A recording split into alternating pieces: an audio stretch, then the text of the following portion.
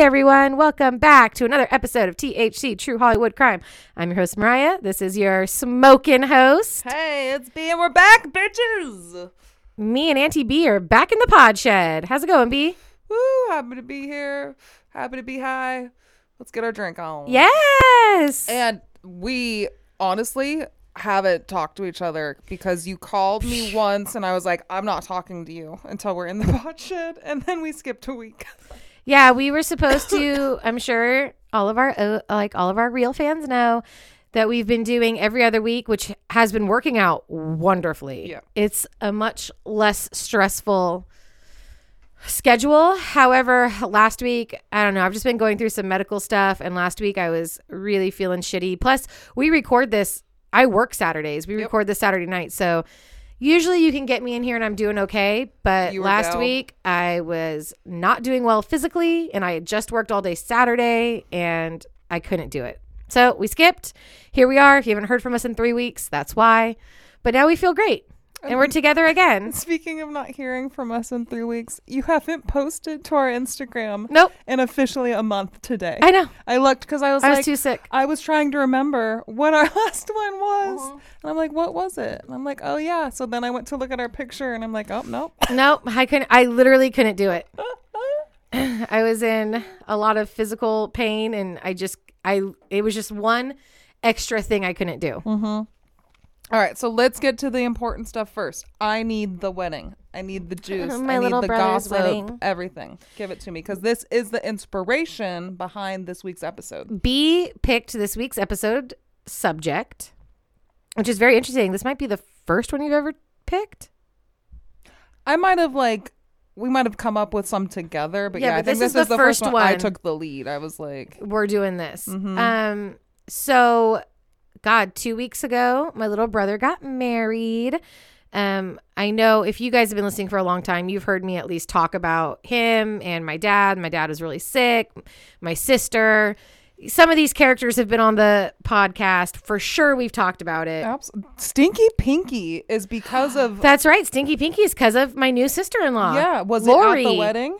No. God damn it, Lori. I know. God damn it, Lori. You literally had one job. No, you know what Lori's biggest concern was? Red Bulls. You need to have her Red Bulls on ice, ready to go. For sure. And your brother's sober, so I get that takes priority. Sober-ish. So, okay, so the wedding. Yeah. The wedding was great. It was down in the East Bay. All of my siblings and my stepmom, my nieces, my nephews, everybody lives in Milwaukee, Wisconsin. So I don't get to see everybody very often, which is hard for me because I grew up, you guys were together all the time. All the time. So anyways, I got to see everybody. I, of course, as you guys know, I'm a badass big sister. Mm-hmm. I got to see my stepbrother, who's my age. I never get to see him. Yeah. So it was a lot of fun. You were in the wedding. Yep. Everyone was in the wedding. All the siblings. My husband performed the wedding. He was the officiant. What sucks is they flew out from shitty weather Milwaukee. Mm-hmm. Had gorgeous weather the week leading up to the wedding because they were here for a while before the wedding. Okay. It rained the day of the wedding. That's right. Which I told you is technically good luck. That's what everybody told them. Yeah.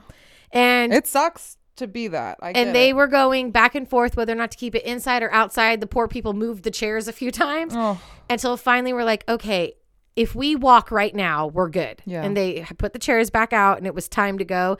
And as we were like sitting there waiting for everybody to get settled, it started to sprinkle. But you know what was fun is it wasn't a torrential downpour. Okay. It was just enough to make you uncomfortable. Yeah. But like everyone still looked great. Yeah. Hair and makeup stayed on. Yeah. And it is good luck. And I thought it was like a fun bonding experience because everybody got wet together. Yeah, absolutely. All the, what do you call them? Who watches a wedding? The guests? Yeah. The guests, the wedding party, everyone but my fucking husband who was underneath a gazebo. Of course. Got wet. Yeah. And I'm sure it made for some pretty cool pictures. Like I love Well, guess what? It stopped raining 5 minutes after they said I do. I can't.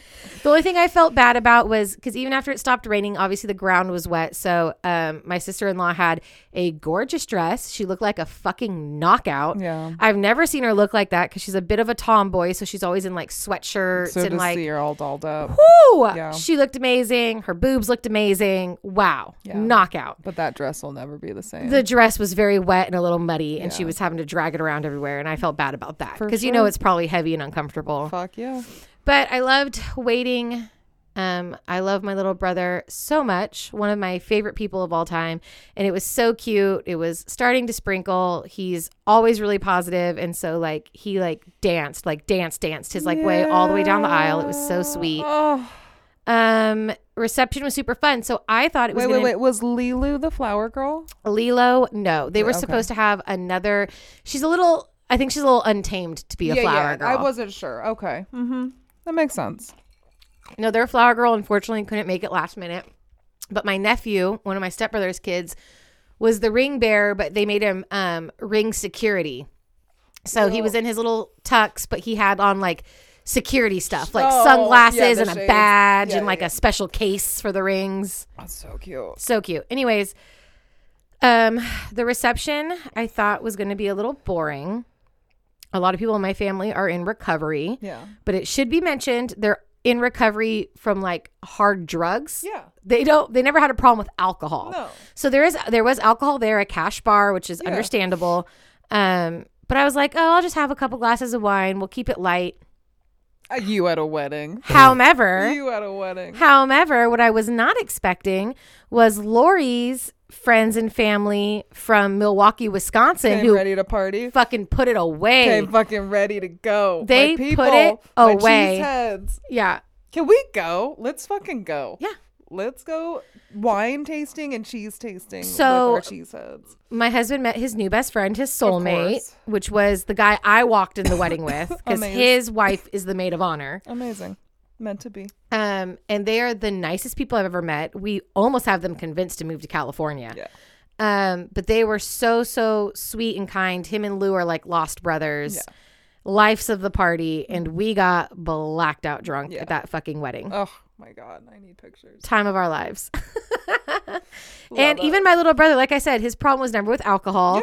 So he didn't drink, but he did, as soon as we were done saying I do and all of that, he had a glass of champagne. My fondest memory is me and your brother at your wedding in Vegas because he and I were like the two, like, I don't know, outcasts, like weirdos, just being goofy goobers, Yeah. right? And him trying to keep drinking off of my guitar Yeah. that I was carrying everywhere, full of Adios and Long Islands and whatnot. And because he was underage And at he the kept time. getting kicked out of everything. Everywhere we went, he would get fucking eyeballed. Like, no, you cannot be here. Because not only is he not 21, he's so clearly not 21. Clearly, because just baby face. he's Even now. always such been like a little kid. Yeah. So Yeah, you Love. supporting underage drinking, B. I know me shocking.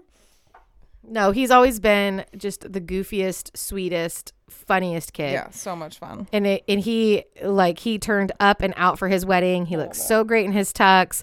He was so fun at the wedding, even, sober. I actually prefer him sober. He's a real dick when he's on drugs.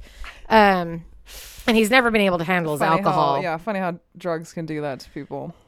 Every party I've ever had that he was invited to where he could drink, he ends up passed out before anybody. Right.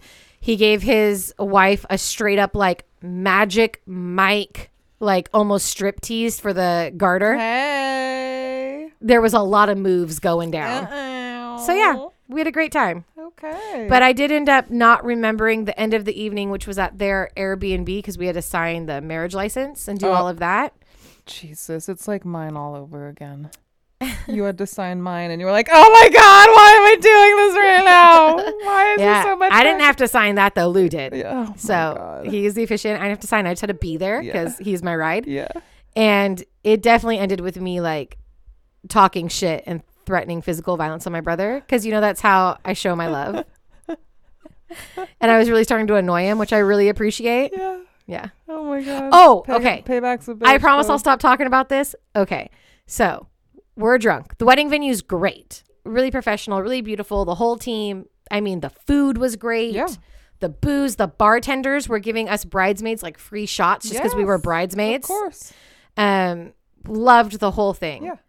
They had this rack for us to like hang our dresses on in the bridal suite, and it had these gorgeous like white velvet hangers. I'm like, these are nice fucking hangers.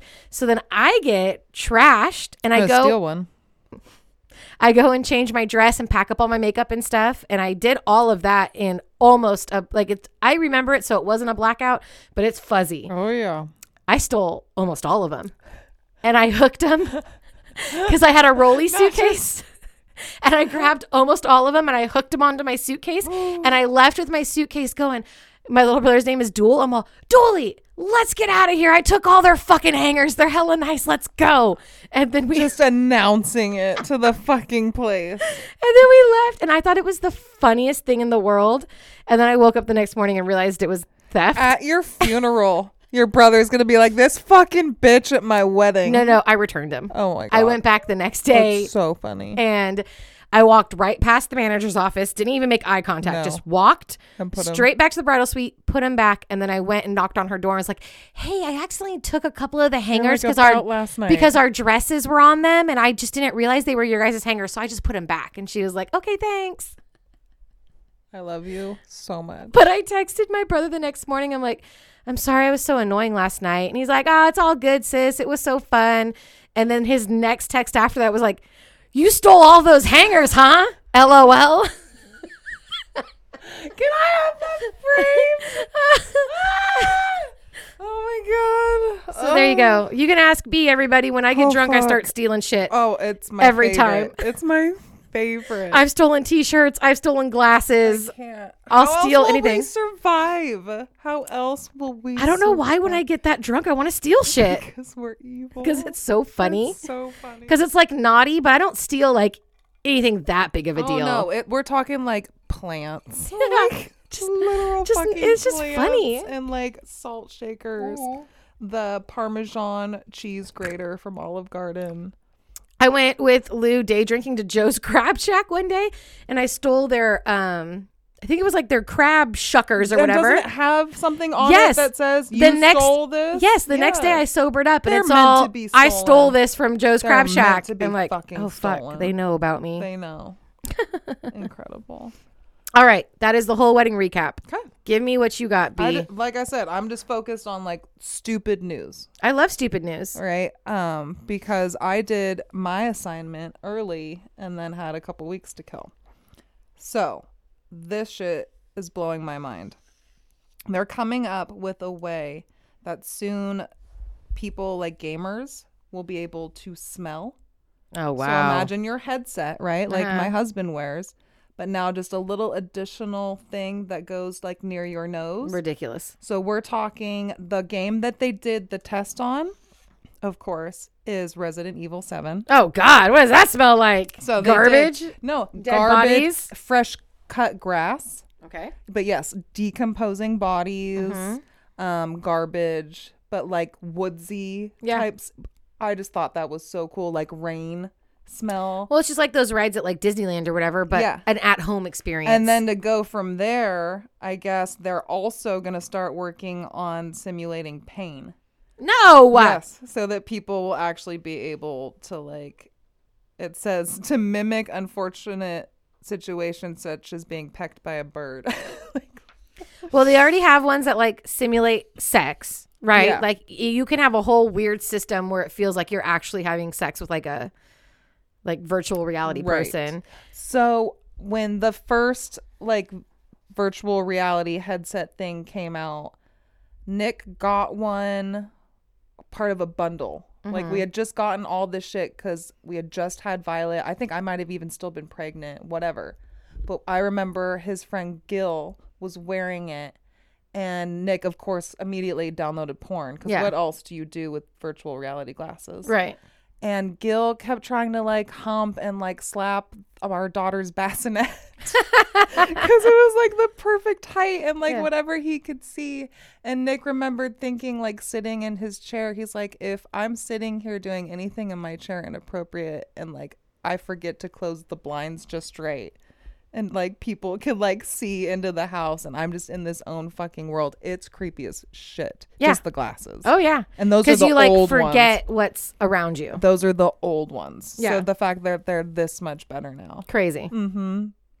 Now I'll be impressed when they have the virtual reality sex experience with the smells. Yeah. No, exactly. Oh my God. Have you done the one where you feel like you're walking off the edge of the building? Yeah. Like you're falling? Fuck It's- that shit. That didn't actually bother me that much, but then my brother-in-law, because he had that set, and he had like a Minecraft one, which the kids loved because they got to like pretend to really do Minecraft in real life. And that shit was a little bit harder because you were physically trying to move things in your space. Yeah. And next thing you know, you're like up against a wall or like knocking over something. Yeah. All right. Heidi Montag. Do you know who that is? Yeah, of course. I actually watched Laguna Beach and the Hills. Of course you did. Claims Lady Gaga sabotaged her music career after they worked with the same producer. Clearly. I quote, "I was a rival for her at that moment." Bitch, please. Really? A rival for Lady Gaga? Yeah, they're out of their mind. They've always been crazy. Wow. Her and her, I don't know if she's still with, I think she is. Her and her husband are Spidey? Oh, Spidey's for sure still a thing. wackadoodles. Yeah. No, because they were the reason for the new like reboots or whatever. Okay. You know they needed the money. Yeah. But incredible. A rival. I didn't even like her on the Hills pre like plastic surgery and all that. I never liked her air quote character. rival to Lady Gaga. Get the fuck out of here. Stay in your lane. Jamie Lee Curtis, our queen, again, is going to officiate her daughter's cosplay wedding. Oh. And it's going to be a World of Warcraft outfit. Oh, boy. And what the best part about this is just her fucking queen energy, right? So she goes on to, I believe it's Jimmy Kimmel. And they're kind of like joking about it, right? Like, oh, you're dressing up in costume, this and that. And Jamie, of course, shuts them down like, oh, no, this isn't like playing dress up. Right. This is cosplay. Mm-hmm. I have been working on this. I'm getting the outfit completely handmade. Like, this is a big fucking deal, and you will respect it. And Jamie Lee Curtis has the money to have her outfit handmade. Most cosplayers have to do it themselves. And when you see what they do, you're like, holy shit. Yeah. Like, how did you do that? Right. No, she's like almost worried to the point like, I hope I get it in time. Yeah. Because she's getting it from like Russia or somewhere crazy. Incredible. But they're gonna do it in the backyard of her house, where Which I I'm guess sure is her like other child got married. cute. So it's like everything, just everything. Everything So, she deserves. yeah, Our just- queen. Oh, incredible! I can't wait to see. I wonder if she'll release a picture of what her outfit is. I hope so. Paralyzed man communicates for the first time in months. I want a beer. Perfect. I actually saw that. That's funny. I couldn't. I had to. He also wanted curry, I think. All And I right. was like, Was he British? I don't remember. I don't see an American asking for curry. But Brits love beer and they love curry. Yeah. But either way, I want a beer. I loved that so much. This, I just thought the energy was amazing. So this woman gets out of being a juror for the Parkland massacre, whatever, because she's too busy being a stay-at-home mom having an affair. Perfect. She doesn't have time to be on the jury because she can't give up what she's got with her. Did she get out of it? I think so. Amazing. They're like, yeah, that sounds about right. Right? I'm like, sorry, I can't be here because I can't jeopardize my relationship with my sugar daddy while I'm caring for my kids. That's right. Plot twist, the judge is her sugar daddy. And he's like, oh, yeah, that's about right. Oh, dang. Breaking news. oh, gosh. When was I don't even know the day. 3 weeks ago. It was April 1st. Maybe it was a joke. Maybe it's April Fool's Day. The House once again passes the bill to legalize marijuana. So from here, it has to go to the Senate. We've been here before. Yeah. We did this in 2020, but we're doing it again, people. Okay. We're doing it again. 420 is right around the corner. Maybe they'll get it done. And I figure if we're going to talk about this House being passed to the Senate, we might as well congratulate Ketanji Brown Jackson for being the first African American female Supreme Court justice. And with the highest credentials of anybody. So, girl, use your vote. Supreme Justice. Do us all a favor. Yeah, I think she will. Work that magic. I think she will. I think she'll be a good one. So that's all my fun news for the week. Love it. For the month, basically. I know.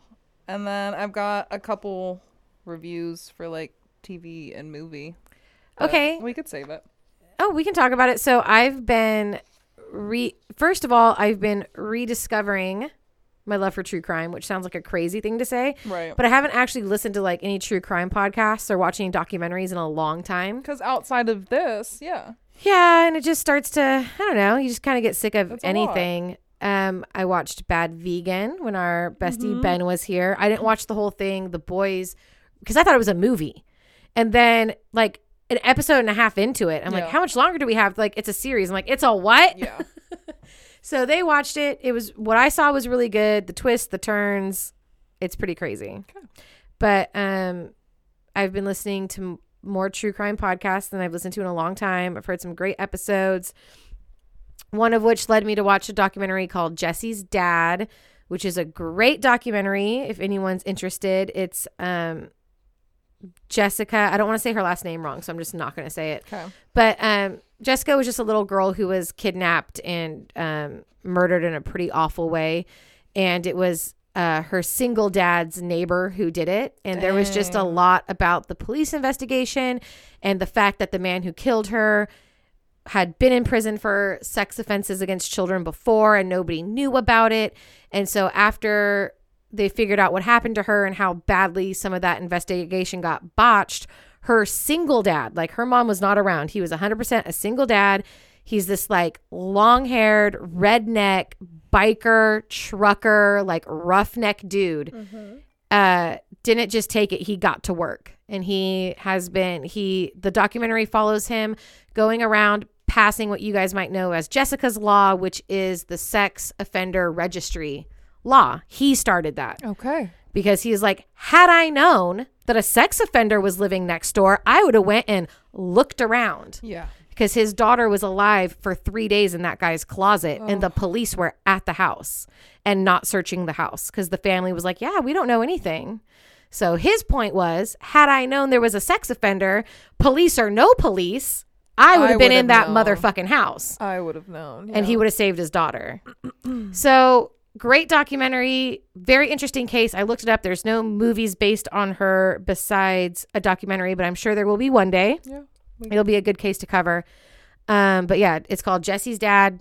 Good documentary. And then I have been rewatching because I was a little bored. I think this is maybe my third time watching the whole series, a series called Broadchurch. I don't know if I've ever talked about it on the podcast. I don't remember hearing about it. It's just a great one. If you guys love true crime and you guys like really great, addicting TV shows, it's one of those. It's very much kind of like The Killing because you guys watch The Killing, right? But it's a BBC show. So they get to get a little bit grittier. Love. And they have Oscar award. Okay, so the main lady in it has won an American Oscar, and then the main actors in it, including her, have won like the British version of the Oscars. So you're talking about world-class actors, crazy good writing. It's so good. And what streaming platform is that? Netflix? Right now, it jumps around because it's actually been over for a while. Okay. It's like from 2013, and they only did like 3 seasons.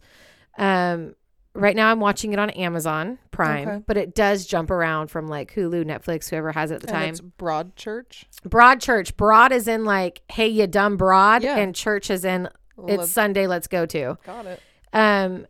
No spoilers. This happens in the first 10 minutes, so it's not a spoiler alert, but basically it's like a very small, tight-knit coastal town in England. An 11-year-old boy is found dead on the beach. And one of the lead detectives who has to take on the case is the mother of his best friend. The parents are best friends. And she realizes quickly that all the people that they have to look at as suspects are all of their friends and family and the people in the community. Wow. And how hard that is. There's a big twist of who did it. Cool. Great show. I mean, you're rewatching it. I'm rewatching it for the third time. That's it. I definitely didn't watch anything that important. My recommendations are on the exact opposite end of the spectrum. We watched the new Jackass movie. We watched that. It was cute. Oh, I mean, you're talking about somebody who owns the entire Jackass collection on DVD. So how many years do you think it took them to do it? Because Johnny jumps around. Knoxville's hair alone. Yeah. I don't think very long, because I just know that in an interview he talked about when they had started filming, he's been dyeing his hair for so long. Yeah. So all it is that at some point He he just stopped. And short hair Yeah. only takes a second to grow out. Okay. But yeah. I know. liked The it. hair goes back and forth. I thought it was funny. I liked a lot it too. of dick. Yeah, but that's, I was just surprised. yeah. It's a lot of dick. Yeah. But I liked it. I mean, I actually giggled. I laughed. Yeah. Like out loud. So that's something.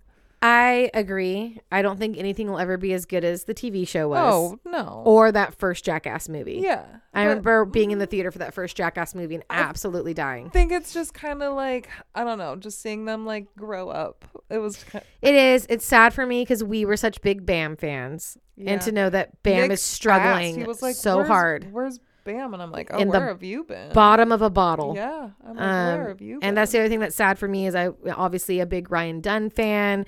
So it's just very bittersweet. Yeah. It's fun. It is a good movie. I like seeing everybody. But it's just sad It is. because I miss Bam and Ryan. Yeah, for sure.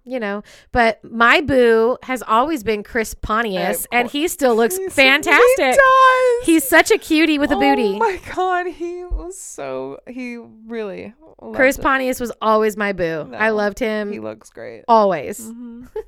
And then Ali Wong's new special. Oh, I have not watched it. She goes hard. Oh, good. Is she pregnant in this one too? It's the first one where she's not pregnant? No, now she's finally at the age where she's starting to hate her kids and she's more Perfect. relatable. Yeah. Oh Love my it. God. So good.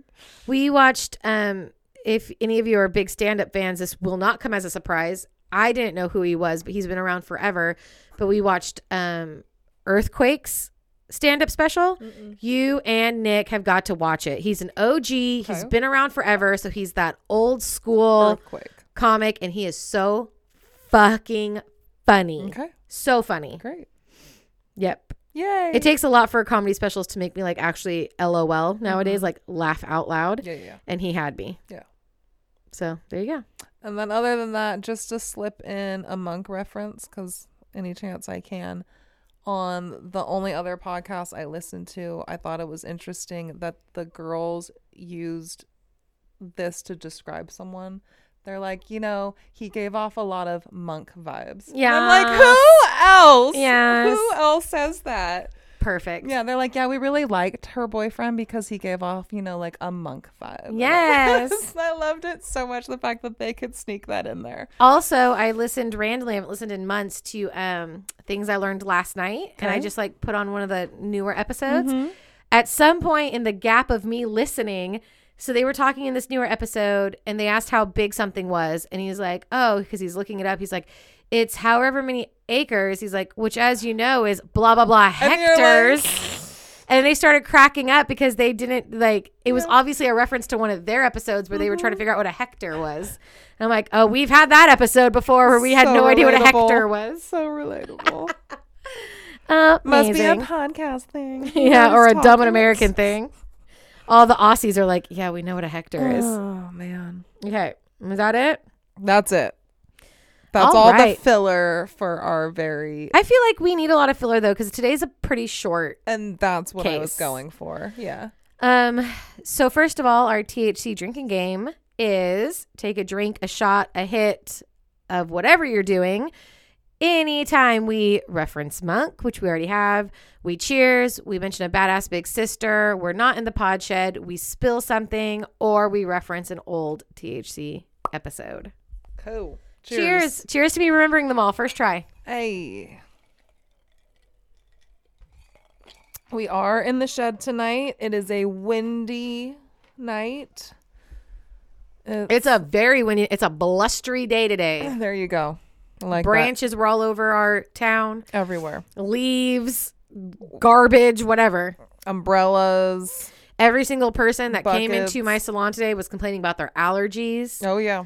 This is the first time I've lived in this town for almost it'll be 5 years this summer. And it's affecting you. I've never had allergies here. Yeah. My allergies only kick up in the East Bay. Mm-hmm. In fact, when we left here and everyone was complaining about their allergies, we drove down to the Bay Area. My allergies kicked in almost immediately. I had allergies the whole time I was there. And then we drove back home and they cleared up. But this morning with all this wind and everything and our quote unquote early spring, it's all stirred up. I actually have allergies and you can just see walls of pollen just billowing in the wind. You're like, Jesus Christ. Yeah. No, Violet and I riding our bikes. Seriously. Yeah. I'm like, close your eyes. Like, don't breathe. Don't let it in. That's so funny. All right. You ready? Yes. Should you refill our wine? I should. Let's do it. Wine break. I got to be good for something. Earn my keep. A little THC ASMR. Always. Would it be our podcast without the sound of us pouring drinks? And that's a bottle of wine gone. And I drank about a half bottle before B got here. So let's see how well I get through these notes, y'all. Yay. Mine's longer than yours. It'll work out well. Oh, I'm sure yours is. Mm-hmm. Okay. So this week we are doing the case of I don't even know their real names. The murder and kidnapping of Condra Torres and Jose Torres. Not to be confused with Cassandra and Julio Torres, which for that shit was so fucking funny. For the first 2 weeks of research is what I kept typing in and getting almost nothing. You're like, Bailey, what the fuck? Well, there's nothing about these people online. That's so wild. I found like one article and then I re-looked at your text message and I realized I had the names wrong. Yeah. So it's not Cassandra, it's Contra, Candra, I believe. And her husband's name is officially Jose Torres. However, her and her family called him Julio as a nickname. Okay. So that's what stuck in my brain. Yep. And neither of those names are in my movie, so perfect. Woohoo!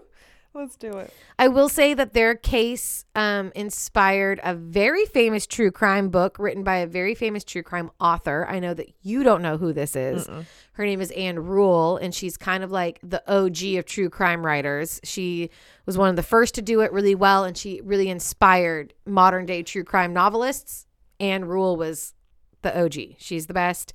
She wrote a book, A Murder to Remember, which is what inspired your Lifetime movie. There we go. Cool. Now, I did read some articles, but what I'm going to mainly note as my sources is first, I watched, this is both on YouTube, season 9, episode 10 of Medical Detectives. I watched it's like a reenactment show, you know? Yeah. I watched that. And then I watched an episode. Do you know who Elizabeth Smart is? It sounds familiar. She was kidnapped? Yes. Very good, B. Yeah. In like the 2010s. Yeah. It was a very infamous case. Elizabeth Smart was kidnapped at 14 years old. She was held captive for over a year. And it was a very infamous case besides the fact that it was, you know, a blonde-haired, blue-eyed girl getting kidnapped. Yeah. There was CT, whatever, like, what do you call that? Security footage of her openly walking around with her kidnappers months after she had been gone missing. And the question was, you're in a public place. Why aren't you asking for help? Why aren't you running away? So she is a very classic case of what they call, air quote, Stockholm Syndrome. Yes. Which we'll be getting into. Anyways, Elizabeth Smart now is a beautiful, intelligent woman. And she has her own show on Lifetime. Okay. It's called Finding Justice with Elizabeth Smart. And I watched this episode with Condra Torres, who is there. She's now a middle-aged woman. Spoiler alert, she lives. And so she gave a whole interview with Elizabeth Smart. So pretty much all my notes are straight from Contra's mouth. How crazy would that be, the two survivors? And it was very interesting to see them relate to each other in a way that nobody else could relate to them. No one. Mm-mm. It must be so reassuring and calming to just finally have someone see you and to hear you and to know that they actually totally understand. Yes. And so that's what I watched. Cool. Okay, you ready? Yeah. Mid 1970s, 14-year-old Contra meets 19-year-old Jose, aka Julio. He's a all-around great guy. Sweet, kind, generous, loving, family man. Even though he's 19, he's ready to settle down. He comes from a huge family. He's one of 15. Oh my God. His family is very tight-knit and close, so that's all he knows. And he meets Contra, and if I'm saying her name wrong, I apologize. Like I said, I've had a lot of wine. Cantra, I don't know. How's it spelled? Candra. I think I want to say Contra, but I don't know if I'm just being like. Is it Chandra? No. It's definitely It's a Ka. Okay, yeah, Condra. Contra. Anyways, if I'm saying it wrong, Just get with it. yeah. But yeah, they fall for each other immediately. He's this like handsome young Hispanic man. Contra's this absolutely gorgeous 14-year-old with long like waist-length red hair. Beautiful girl, and actually both families are really happy for them, including hers. And so when they announce basically at 15 years old and 20 years old that they want to get married, his family's for it. And even her parents are supportive because they know that, one, he's a good guy. And two, what are they going to do? Fight against it. And then it becomes an even bigger problem with their daughter. So they're supportive as well. And so they get married. They have a great first year together. Everything is like perfect love story. As it should be. Fantastic. And all these years later, Contra still describes him as her soulmate. She truly believes that's who she was supposed to be with, and it just didn't go her way. So for their 1-year anniversary, they decide to celebrate by taking a camping trip to the Mount Hood National Forest in Oregon. I actually didn't write down where they lived before, but I also think they're from Oregon. I think so. I'm almost 100% sure. Yeah. What time of year is this? July. So they're going to go on a camping trip to Mount Hood National Park, which is roughly over 1 million acres of forest and rivers and streams and a big snowy mountain. They even bring along Contra's family dog, who she's had since she was little, named Rusty, a very loyal, good boy. So they're out camping for a while, for a few days, and they are not catching like any fish. And so they're like, all right, let's just like pack it in and go home. They pack everything in the car, and then they notice a man standing at the other side of the stream, like watching them. Contra's already in the car with Rusty. Jose, who is very social and outgoing, like, hey, how's it going? Yeah. He meets and starts talking to this man named Thomas Brown. And it's just kind of like cordial and polite, shooting the shit. And then Contra gets out of the car to be like, what is going on? And she said the minute that Thomas Brown laid eyes on her, his face lit up and his demeanor changed. And all of a sudden, Mr. Nice Guy, hey, I know a spot where there's great fishing. Like, if you guys just follow me, I'll take you to this, like, you know, secret fishing spot where they're always biting. So, of course, this young couple who's very trusting is like, all right. And so they follow him for hours. They're following him. And they finally, like, the sun's setting. It's almost nighttime. They decide, the three of them, like, let's just camp where we're at right now. They're out in the middle of the fucking forest somewhere. They don't even know where they're at. Let's camp here, and then we'll go to the fishing spot tomorrow. We'll finish it out. Now, Condra's getting red flags left and right.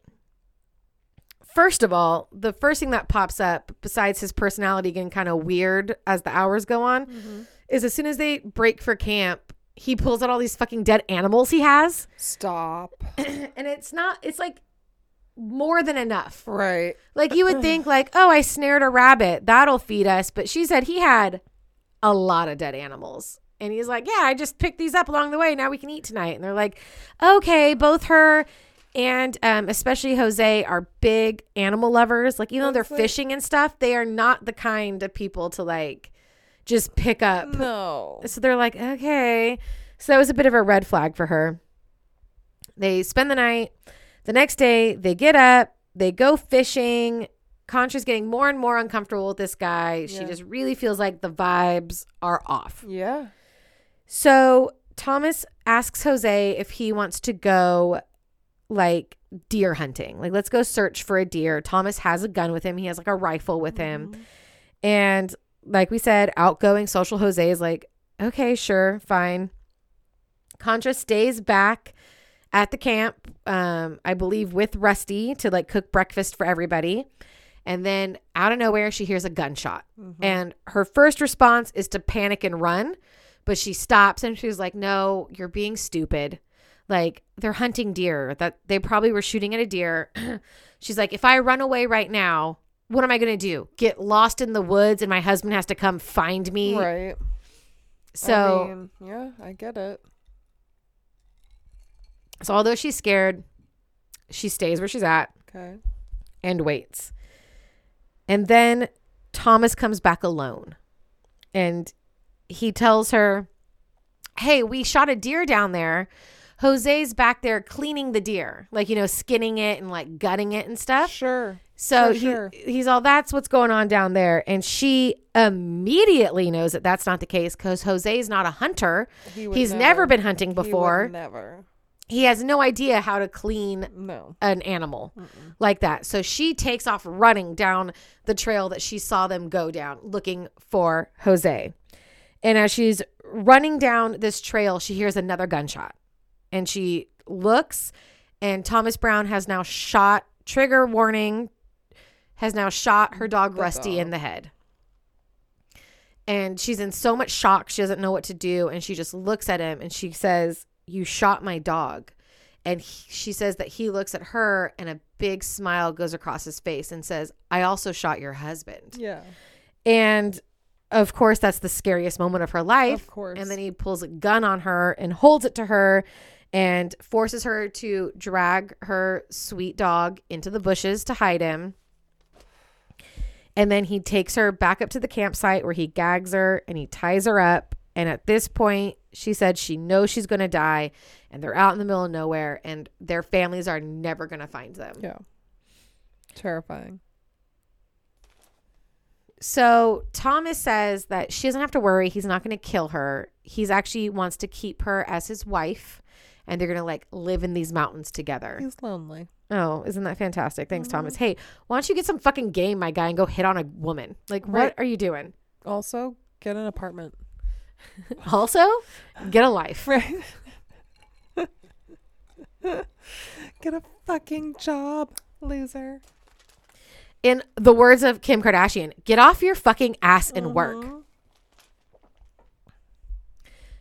Now, we need to remember at this point that Condra is 16 years old. Oh my God. She is fucking... Jose was 19. She's 16. Oh my God. Well, because a few years have gone by now. Yeah, so she was 14. He was 19.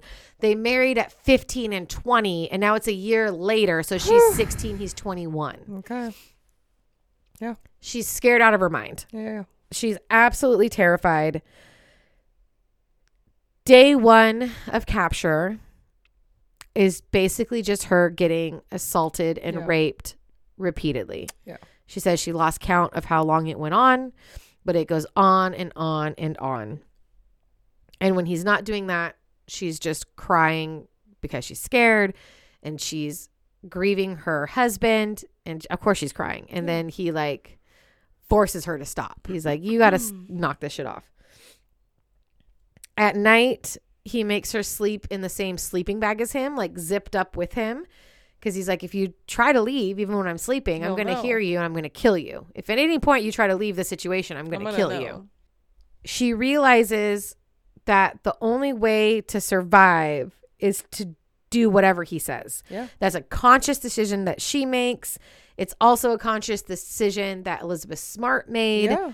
That whatever they say, we're going to comply. Absolutely. To stay alive. And he tells her this over and over again. If you just do what I say, you're fine. I won't kill you. If you just do what I say, I'll keep you alive. So she goes with that. And she's like, okay. She said she was so scared and was holding on to that last thread of hope so much that he could have asked her to do absolutely anything. And she would have done it. Yeah. No questions asked. Day 2, is when the gaslighting starts. This is when he starts changing the story that she knows to be true. It was actually an accident. I didn't shoot him on purpose. They were like doing this like thing where he was like basically passing Jose the gun, and the gun went off on an accident, accidentally shot him. You know that, right? So he starts putting this like doubt in her head. She's traumatized. She's scared. She's trying to stay alive. And now he's repeating to her over and over again this other thing that happened. Was an accident. And now she's getting to the point where she's getting confused. And she's like, what Was did it an happen? accident? Was it maybe she didn't see it? Maybe it was an accident. Day 3, he starts putting on the nice guy act and the you can trust me act. I'll let you go. How old is Thomas? I didn't look it up. Okay. But he's older than them. Yeah. By a bit. He's sure. definitely not a kid. He's No. at least in his 30s. Yeah. This is like her dad. But I mean, it's like Yeah. And he holds all the power. No, he exactly. holds her life in his hands. He holds all the control. Yeah. He says, I'll let you go, but you have to promise to tell the police the truth, which is that it was an accident. And of course, she's like, yep, sure. You know it. You let me go, and I'll tell the police whatever you tell me to tell them. Yep, that's the truth. Absolutely. Great. So they start driving down the mountain in his car because she's lost. She's like, because he's like, oh, you can go. And she's like, how? How am I? She's never known. Where am I going to go? Yeah. So he agrees to drive her down. Yeah. No, the whole time, her biggest fear was just getting lost and dying in the middle of fucking nowhere and no one finding her. Yeah. So he drives her down, and then she sees another like car. Yeah. She says that she makes this like kind of like help me face, like this like plea with her facial expressions, and the car sees it and clocks it, but so does Thomas. And he's like, no, I fucking saw that and we agreed on something. And he abruptly turns into the woods. He's like, nope, I guess we need more time in the woods. So they spend another night together in the forest where he keeps repeating the same shit to her, reiterating the same stuff, torturing her and doing all the stuff that he was already doing over and over and over again. Until on day 4, which is July 27th, he finally takes her back out of the woods. He's taking her back to civilization. And at this point, she's like almost grateful to him, which is crazy. But she's so grateful that he's like keeping her alive and letting her go home. That's like a very weird mixed feeling. I get it. Of course. Before they get to the police department, they stop at his lawyer's office because he has had some criminal trouble before in the past. He gets his lawyer on board, and then all 3 of them go into the police station where Thomas and Contra tell the police about The accident. the hunting accident that took her husband's life. The unfortunate mishap. Even telling them that what happened with Rusty the dog was that when Rusty heard the gunshot, obviously it was an accident, right? But Rusty doesn't know that. So then Rusty aggressively attacked Thomas, and Thomas had no choice but to shoot Rusty in like self-defense. Of course. That's what Contra tells the police. So the police hook them both up to lie detector tests. Okay. So Thomas passes, which isn't surprising because we know this. Probably a fucking psychopath. Yep. But he's brainwashed Contra so hard that she passes too. They tell the same story. They both pass the lie detector test. Wow. Dude, this is light police work at this point. So the police go up to Mount Hood, do a quick investigation of the scene, and go, yep, that checks out. And that is case closed. Both are left go with no suspicion. Now, Jose's family is absolutely fucking devastated. This is the first member of the like core group of the family that has died. Obviously, he died way too young and tragically. And they don't actually believe that it was an accident. For one, because they told the police the whole like deer hunting scenario. And they're like, my kid. We know Jose, he would never fucking hunt deer. That's just not something he would do. My kid. So they already are suspicious right from the jump that something is off. Why are you with this fucking man? Yeah. Contra goes home with her parents to her parents' house, and she's dealing with obviously major trauma that she's unpacking.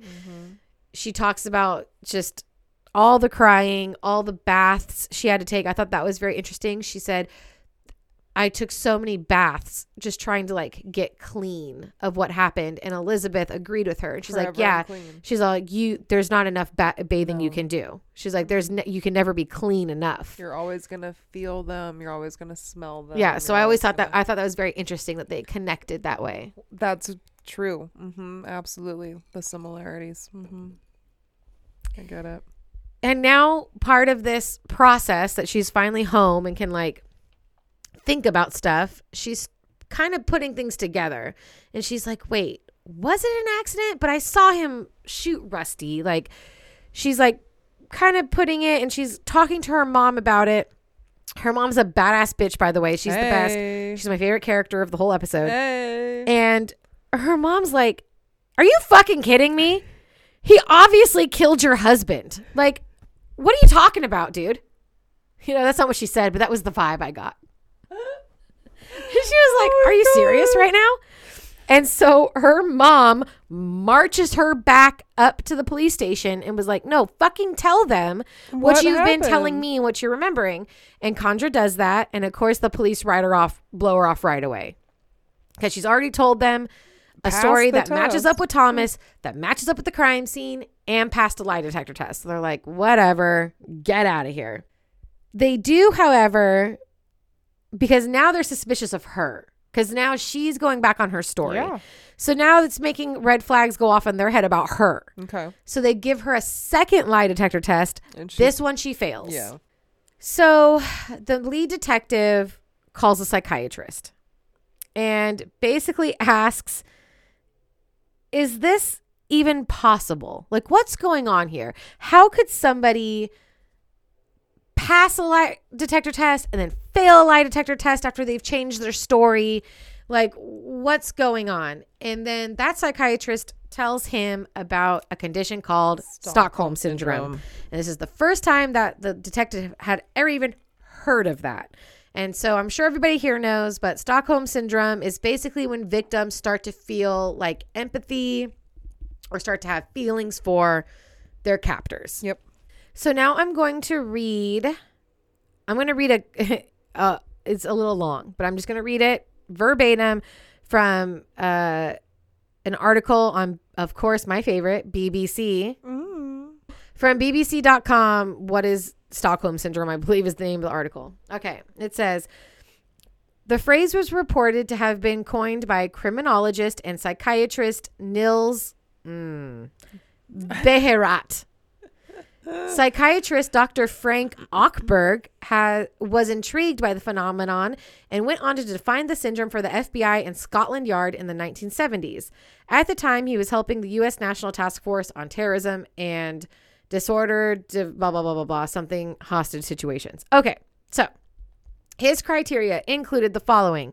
Quote, first, people would experience something terrifying that just comes at them out of the blue. They are certain they're going to die. Check. Yep. We should do a drinking game. Every time this matches up with Contra's story, we do a drink. So that's drink number 1. Then they experience a type of infantilization. Infantilization. There you go, psych major. Where, like a child, they're unable to eat, speak, or go to the toilet, or do anything without permission. Drink.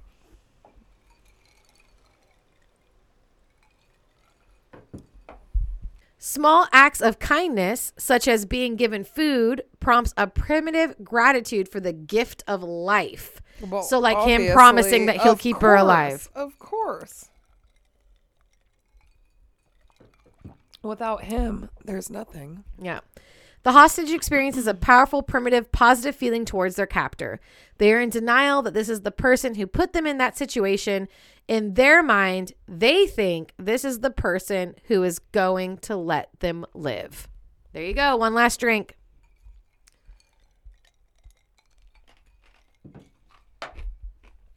Woo! So that matches what happened to Contra perfectly. And there, 1 month later, her badass mom, after nothing's happening, writes a letter to the governor of the state. Is that states have governors, Yeah. right? She writes a letter to the governor Yeah. and basically just reads him the riot act. Why isn't this getting more attention? She straight up asks, I mean, it's a little un-PC, but this is the 70s. She's like, is this not getting the police's attention because he was a Mexican? Her letter is so strongly worded that the governor calls the police department. It was like, what's going on here with this whole Incredible. case? Yes. Queen. Yep. Get it, girl. So they restart the investigation, and Contra starts writing down all of her memories of what happened over that. I think it was like 5 days or whatever. Yeah. And she finally makes an official 18-page statement, which becomes the backbone of their investigation. December 76, 5 months after the whole kidnapping, an indictment of murder is issued for Thomas Brown. A warrant is issued for his arrest, and Thomas is so like confident about it that he actually turns himself in, thinking that he'll never get actually charged with this crime. It's a tricky case because they need to prove that like Stockholm syndrome is a thing to the jury. Yep. And they need to prove that like brainwashing was involved, Yep. which is a little dicey. Like they're not dealing with hardcore facts. Technically, she did not see her husband get shot. Nope. So they're really going, it's her word versus his.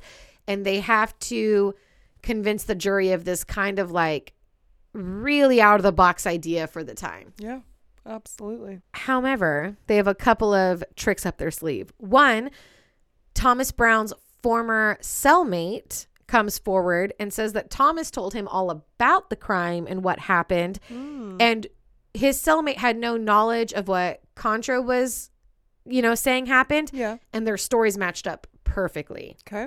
So that definitely looks bad. And then, and that Thomas had told him that he figured the worst thing that happened was even if he's found guilty, he'll just go to prison for 7 years or less. He'll be paroled out, and then he'll just go out and murder Contra anyways. Cool. No Which, big. in all fairness to the cases we've covered, he's probably right. That probably, there's a good chance of that happening. That's so fucking gross.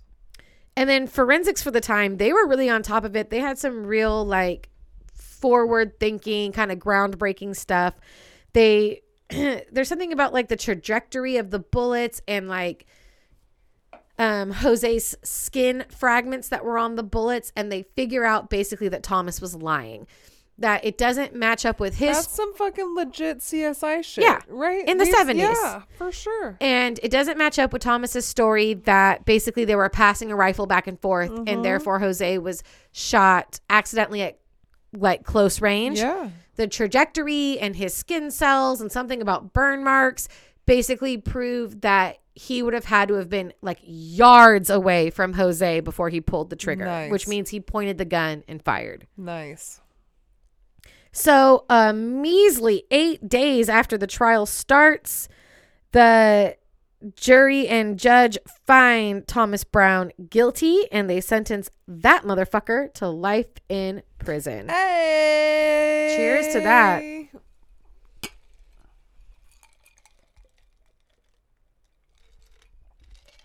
Contra goes on to live as normal a life as she can live. I mean, obviously, she's dealing with a lot. Of course. How can She's still so young. I mean, we're talking about she's only 17 Oh my god. by the time the trial's happening. So she does kind of cut ties with Jose's family. She goes on to do some stuff. She finds God. She becomes a Christian. Like, I'm sure she was already a Christian, but she becomes like super Christian. She marries at some point, and that doesn't last forever. They do end up getting a divorce. Like she said, she feels like Jose was her soulmate. Yeah. So she's still dealing with a lot, but it was interesting to see her on Elizabeth Smart's show. I will say that Elizabeth Smart was talking to a psychiatrist who was basically saying that they believe nowadays that Stockholm Syndrome is like an outdated and like disrespectful term. Okay. They feel like it really cheapens the victim's experiences by saying like, oh, It's like make believe. or not make believe, but they just feel like this whole idea that the victim could even feel like empathy or like oh, they have feelings for their captor, Yeah. dismisses what they're actually now describing as a survival tactic. Right. And I thought that was very interesting because that's the way that Contra and Elizabeth Smart, whose cases happened, I mean, a lifetime apart from each other, decades apart from each other. And they both survived. And they both talked about how they made a conscious decision to placate their abusers and go with it to survive the situation. And they both survived. And I'm not saying that that's what you should do. And I'm not saying that that's what works. But they're just saying that this whole idea of like, they just couldn't help themselves but to start to have feelings for their captors. They're like, no, bitch, we decided the only way that we could survive was to like take the most brutal experience of our lives and fucking be strong enough to take it and get through it. I'd do it. And of course, they said a lot of people will do it. I'd So do it. I just thought it was interesting that psychiatrists nowadays are saying that we shouldn't, that term is outdated and that it's really a survival tactic. That's brilliant. Yeah. And we got two badass bitches who survived to tell the tale. So Absolutely. That's incredible. there you go. Yeah. That's 'cause the sure. Torres. Put case. me in any situation. Well, what else are we going to do? Right. Of course. Because I think the whole idea behind Stockholm Syndrome is that, like, afterwards you would still have feelings. But these women are saying, like, no, we did that to survive. And afterwards, like, fuck that motherfucker. Like, Yeah. they don't still have feelings for these people. Exactly. No, it's the abuse and the rape that's obviously the hardest part because you just have to, like, just sit back and tolerate it and keep your mouth shut. Because the one time she did try to make even, like, the slightest facial movement. She paid for it. Yeah. Uh-huh. And we've heard so many cases where, like, people get manipulated by we'll kill your family, we'll hurt people if you speak out or if you try to run away. Or it's a lot when your brain is that traumatized and you're that scared. It's real easy to convince people of things. Yeah. And it just sucks. It does. It's sad. All right. How's your movie? Great. It's a Lifetime movie. What Lifetime always kills it. What more can we fucking ask for? Before I get started, would you like a top off? Sure. Well, let me chug this. Right. Chug it. You know what I just realized? I think as we were cleaning the garage to get ready for our next batch of animals, we Live found- animals, people, not. Right? Yeah, like new chickens. Yeah, you're getting new like little farm animals. Yeah. I don't have a beer bong Oh, at all? at all. Where's your bridal beer bong? They all. Oh, do you want to take the two-turn Tony one home? Well, no. I think it's time for me to build a new one. And Oh, wow. Yeah, but it's What are you just- going to put on it? I There's know. so many options. I know. But it was a moment where I really like sat there and I was like, I don't have a beer bong. Like, really, this is my life. I feel like our two-turn Tony beer bong has what's in your glass? That's what I'm trying to figure. It's my ash from my. Oh.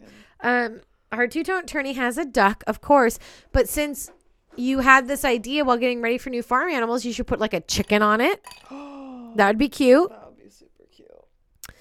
Feel free to. I guess we have to make them. We should make like a THC. Papa Mu. Pamplemousse and black cherry. I Oh, went with our faves. yes. We should get like a THC sticker. Yes. We should make a THC beer bong. We absolutely should. 2020. Very recent. A Lifetime. Murder to Remember. Fucking win, man. It's so windy. I don't know if you guys are gonna be able to hear it on mic, but it is Yeah. like there's a tornado outside. All right, nothing we can do about it. From above, the camera is panning across a woodsy area with a large lake and a white truck driving on a dirt road. It's like what country songs are made out of. There's a young woman. You got to put the mic closer to your face.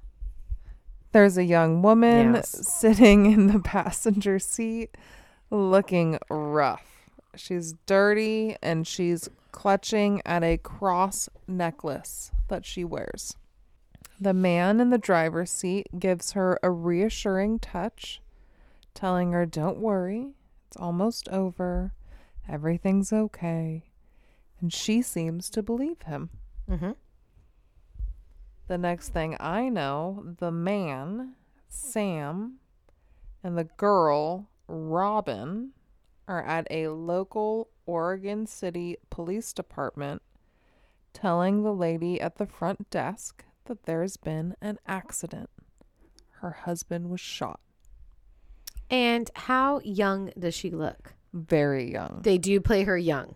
I was going to say 19, Yeah, but that's close. but she's very young. And because in real life, obviously she was young, but when you look at the pictures, because girls in the 70s do not look like girls in the 2020s. And they're she looks babies. like a baby in her like wedding pictures and stuff. Yeah, no, very young. The sheriff, a woman, catches this from her office and asks Sam to take a seat so she can speak with Robin in private, obviously concerned for her well-being. Robin's tense. She's clutching at the arms of the chair. She's playing with her wedding ring. She's looking over her shoulder to Sam for reassurance. And she begins to tell the sheriff tomorrow would have been her 1-year wedding anniversary. Lovely. And that's why I picked this for our episode. I couldn't find a wedding day murder. Mm-hmm. So I found one that was like a wedding anniversary. We wanted like a wedding theme. Absolutely. Okay. Real quick, just to back me up, Thomas Brown, in this, I looked up very quick on a website called Crimeaholic. Mm-hmm. They said Thomas Brown is 29 years old at Okay. the time of the kidnapping. And I would have put him in like his early 20s. Like Okay. I would have put him like 24-ish maybe. And it says to this date, he remains behind bars, incarcerated at the Oregon State Penitentiary. Amazed. I love that. Great. Okay.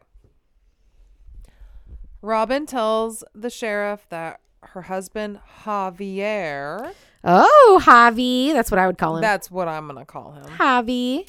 thought that it would be fun to go camping to celebrate.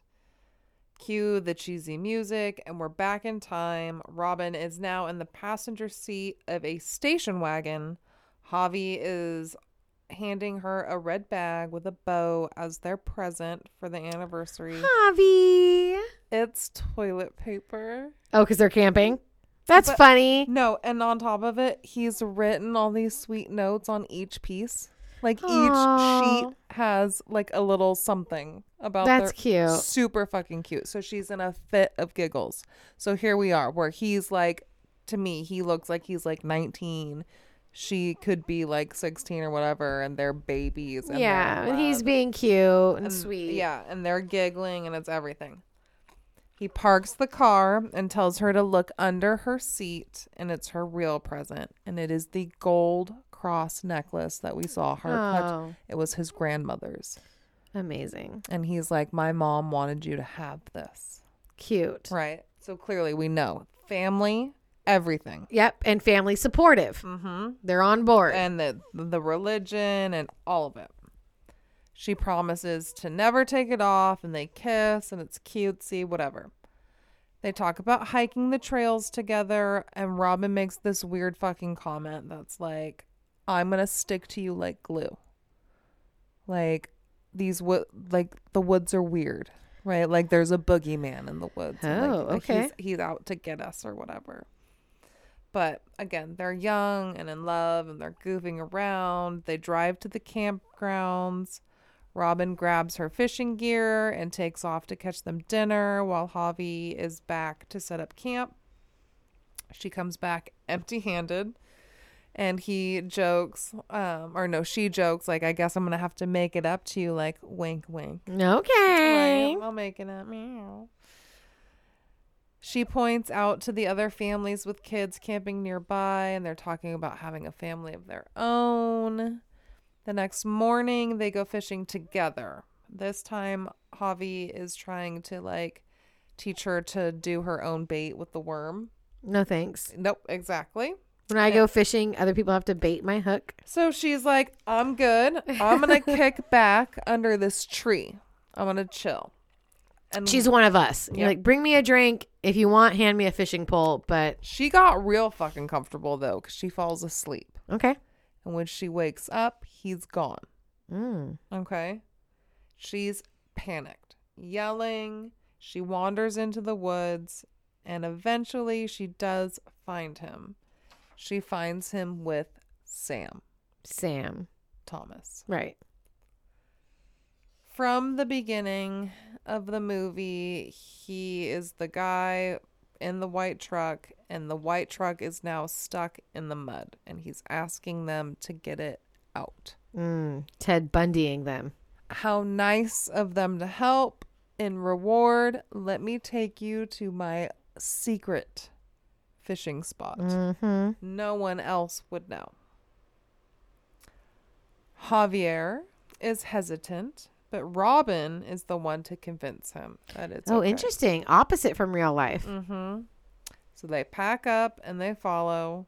And on the drive, Javi's like, does it feel like we're going in circles?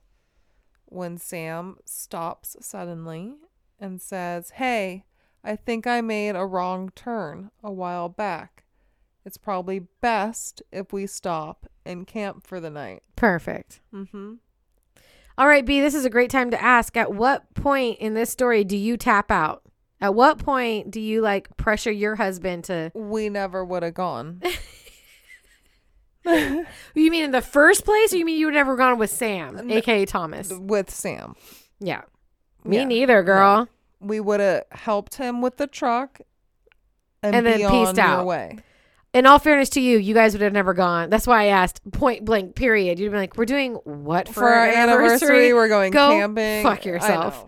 For But no, real, I though. know. I always love to know like when we would tap out. Yeah. You? Same. Because my husband for sure as See a truck in the mud. I both get that. and I both get of our that. husbands are very social, outgoing, kind guys. They want to help, just like Jose. To be fair, at this point, Sam is. He is nice. He is charming. And our, He's just- our husbands are like, hey, and now we're having beers, and now we're getting trucks out of mud, and yeah. So again, I could see would Lou be like, let's go to the fishing spot? I would tell him no, even if he said yes. No, but would But Lou? I could see us like staying and having drinks. Like, oh, you have some beer? Like, yeah, we'll stay and like kick it and like do a little bonfire night. But I don't think I would follow him into the woods for hours. Really no. think about that, listeners. Like, what would you do in this situation? Because I agree, my husband would be like, "Hey, that sounds pretty cool," and I'm like, "I'm done. I'm done. Tapping out." I tell you what, why don't you go and I'll stay in the car. Yeah. Mm-hmm. Come get me when you're done. Or be like, "Well, at least tell me where the spot is, and then when I'm prepared or whatever." It's just like, no, this wasn't part of the plan. B You loves don't the plan. Deviate from my plan. Not from B's plan. Not from What are you, my crazy? fucking plans. No. Okay. Javier, again, he's like, I don't want to camp out and stay, but Robin is afraid of getting lost in the woods at night. Right? Fair enough. Is it is a legit fear. Like, we aren't familiar with this area. The sun's about to go down. He claims he knows what's up. And woods look way different at night than they do in the day. do. They're way scarier. You have no idea where you're going. Right? As they're making up their minds, a deer goes by. Sam and Javi go after it, and it's not long before Robin hears a gunshot. Mm-hmm. She goes to see what happened, and she sees Javi dead. Sam is standing there like it all happened so fast. I don't know what's going on. Robin takes off running. Okay, good for her. Sam's following, yelling, "It was just an accident." And then we suddenly see her back in the station talking to the sheriff, saying because she was so scared, she just took off and got them lost even farther into the woods, like it was her fault. Of course. Right?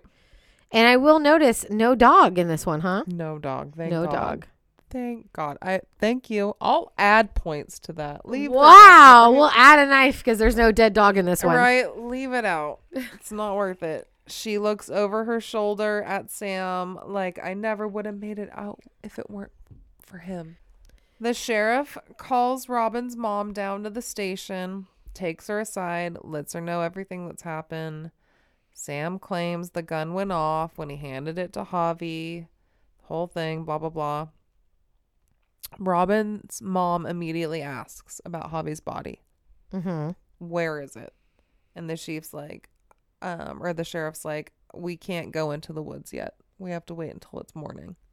We're not going to be able to find it in the middle of the night. Yeah, because you would think if they're panicked enough to leave the mountain, if it was somebody you cared about who just got shot, wouldn't your first instinct be to get them, even if it's a lost cause? Yep. I feel like your first instinct is to put them in the car and drive them to anything, a hospital, a ranger station. Yep.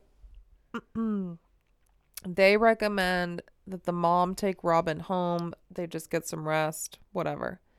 And they leave Sam there, but he stands and he's like, I'm really sorry about everything that happened. Oh, thanks, Sam. Mm-hmm. Robin tells her mom that she owes her life to Sam. I never would have gotten out of this without him. And he gets this creepy fucking grin on his face. And he's like, don't you worry. I'll be keeping an eye on you and your family for a long time. Yeah, gross.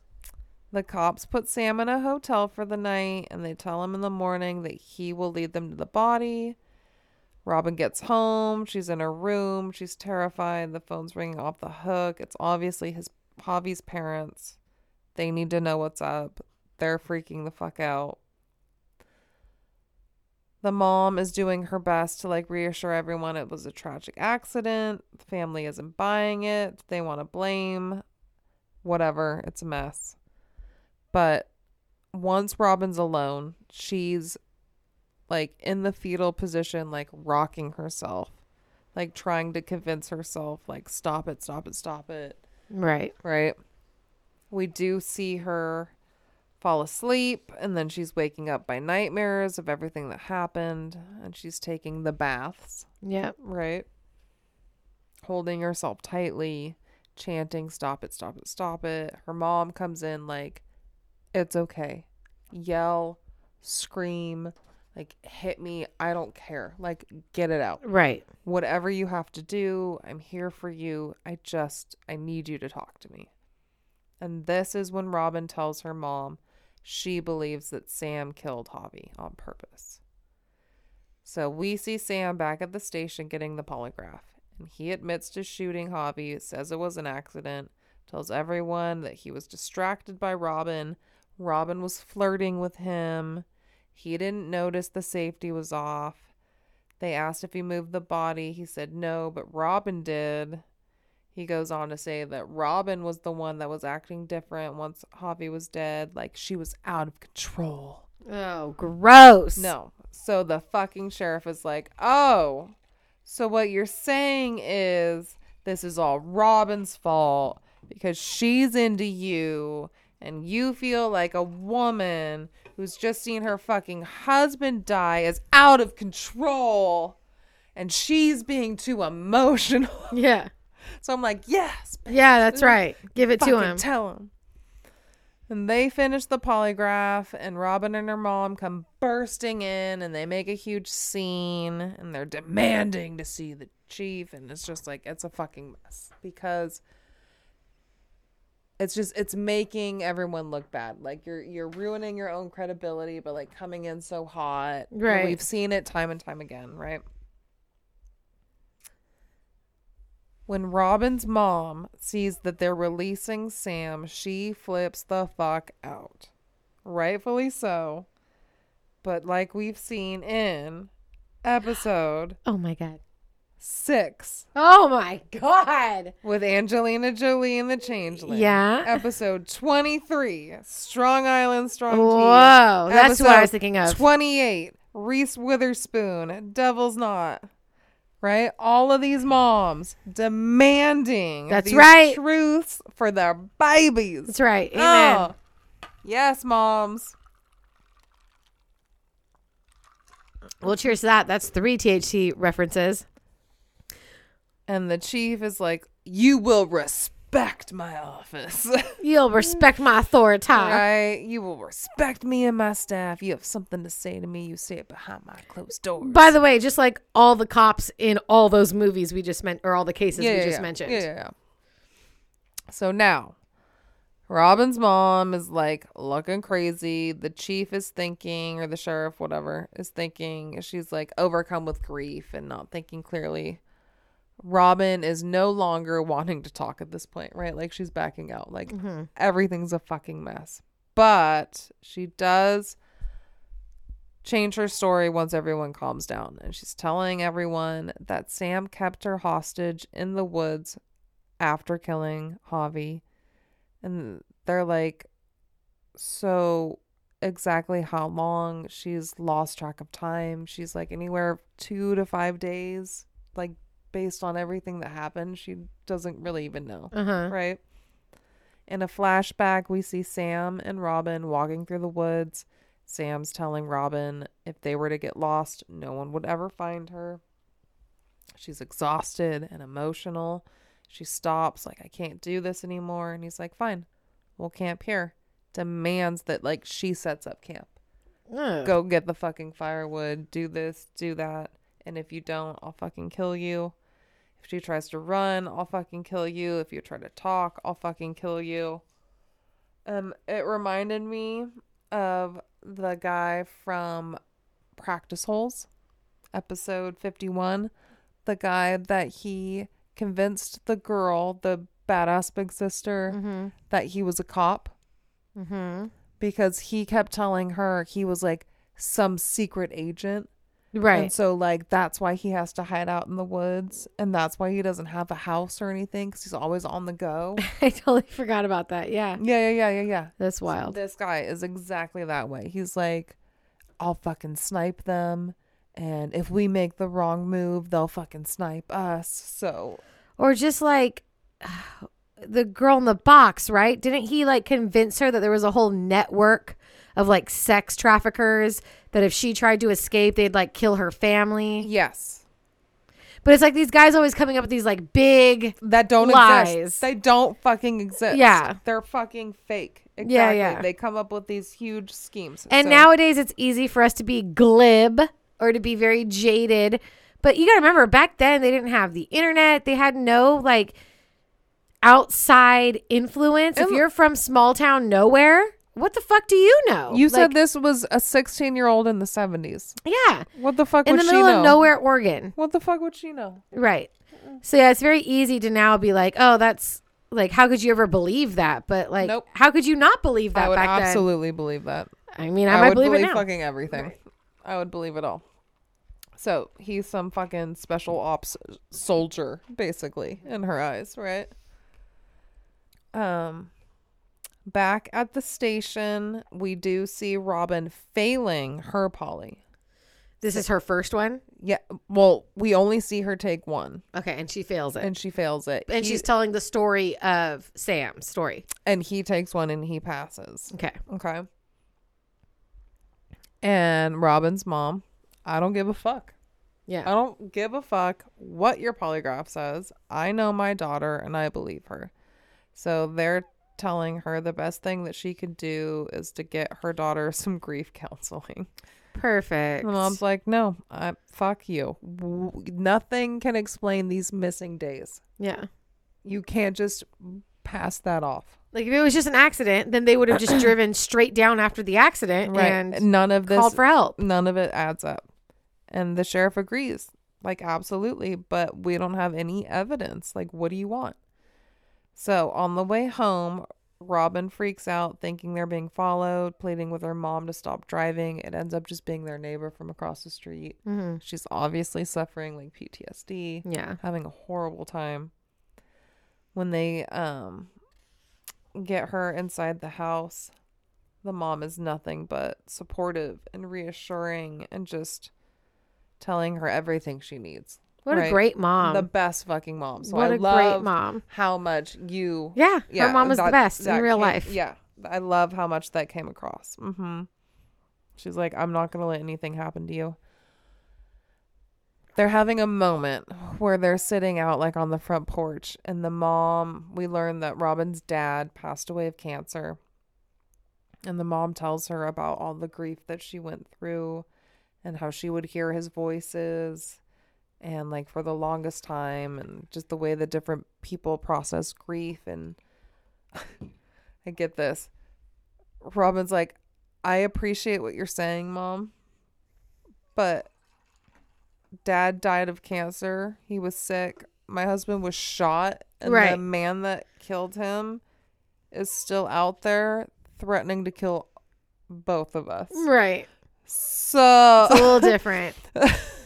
But what are mothers if not people who make things about themselves sometimes? Yeah.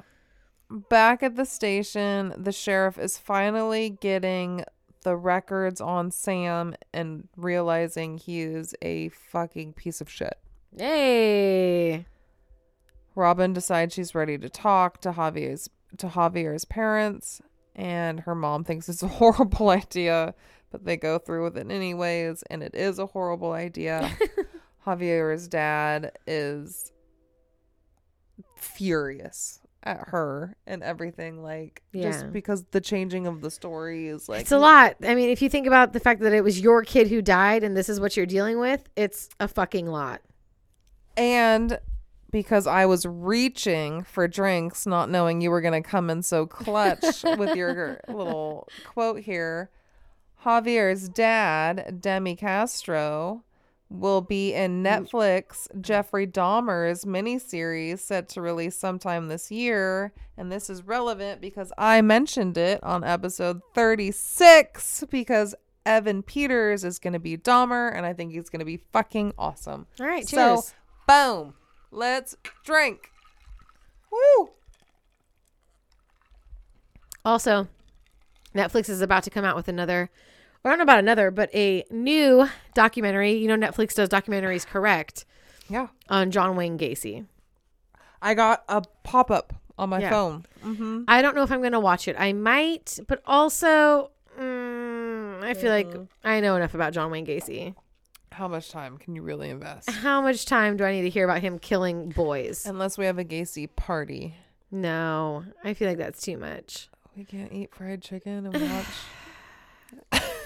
I don't know. It's hard for me because he was killing minors. I know. So it's really hard. Oh, it's the worst. It's the worst. And then I feel like he gets a lot of recognition because his like paintings sold for so much. I'm like, fuck that guy. Why do you want a fucking Gacy painting? I want to eat chicken and dress like clowns and paint and do a paint party while we watch. That's a lot of things to do at once. Can I just sit in the corner and drink? Can we paint with the chicken? I tell you what, you do all that and I'll just drink dressed as myself. But I'll take pictures of you doing it. We can't all dress like clowns. You're the only one with a clown costume. But doesn't mean I don't have enough to share. You get the afro. I get the thing. Someone gets a nose. That's right. Anyways. And we all get fried chicken and we all drink and paint. Listen, any excuse to drink and eat fried chicken is something I'm down with. But where are we getting the fried chicken? It's an important answer, so you better fucking think about it. No, I don't care if that's what he liked. I'm not eating KFC. Well, then I want roasted chicken. No, I want Popeyes. Oh. But you're right. If it's a Gacy party, we have to do KFC. Yeah. It was his final meal. No, it's a Gacy party. We're doing KFC does have such good cornbread and biscuits. I mean, let's get some gravy shots. Okay. Yeah, but they're not going to get that joke, B. They're not going to get it. It's going to take too long to explain. I don't want to explain it. That's our joke. We're going to get back into the movie once I can find out where I left off. Listen, if we're still doing this podcast in 20 years... we can circle back around to this reference. What episode number is this? I don't know. What do you think I know? 67? I'm losing notes. Okay. Hold on.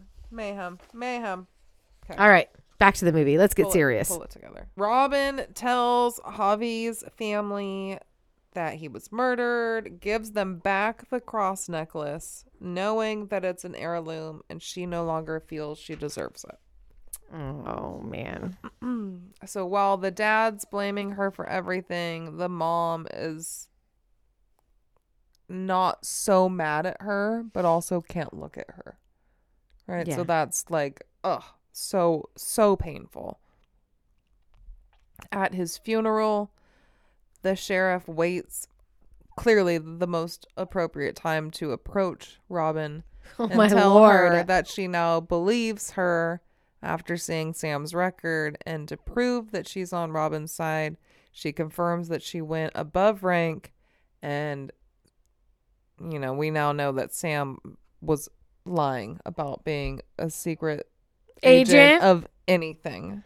Listen, anything at all. If this is a piece of shit. entertaining to you at all, people, you gotta watch Bad Vegan, because a guy claims very similar things in Bad Vegan. The sheriff has gotten her, a psychologist, to help tap into those repressed memories. And we see in those memories how Sam took her to a shack that he built in the woods. Very like practice holes. But no, practice holes was like the luxury of holes, right? It was a good hole. He had TV. He did. He had electricity. Like he had a legit A bunker. There was shelves. Yeah. But it was also worse than episode 10 with Sissy Spacek at Martin Sheen. Do you remember? With the treehouse? Yeah, I do. They had fucking chickens. Yeah, they were chasing a chicken for a while and going on a treasure hunt. Yes. No, they don't have chickens. They don't have nothing. They don't have tree houses. They don't have treasure. His was built out of fucking garbage and tarps. And also, I would love to, again, bring up the guy who got so offended at us giving that movie Badlands, right? That's the name of the movie is Badlands? Yes. He's like, that movie is a cinematic masterpiece. We're like, motherfucker, that movie has Sissy Spacek chasing chickens in the middle of a forest. Okay? Why don't you calm down a little?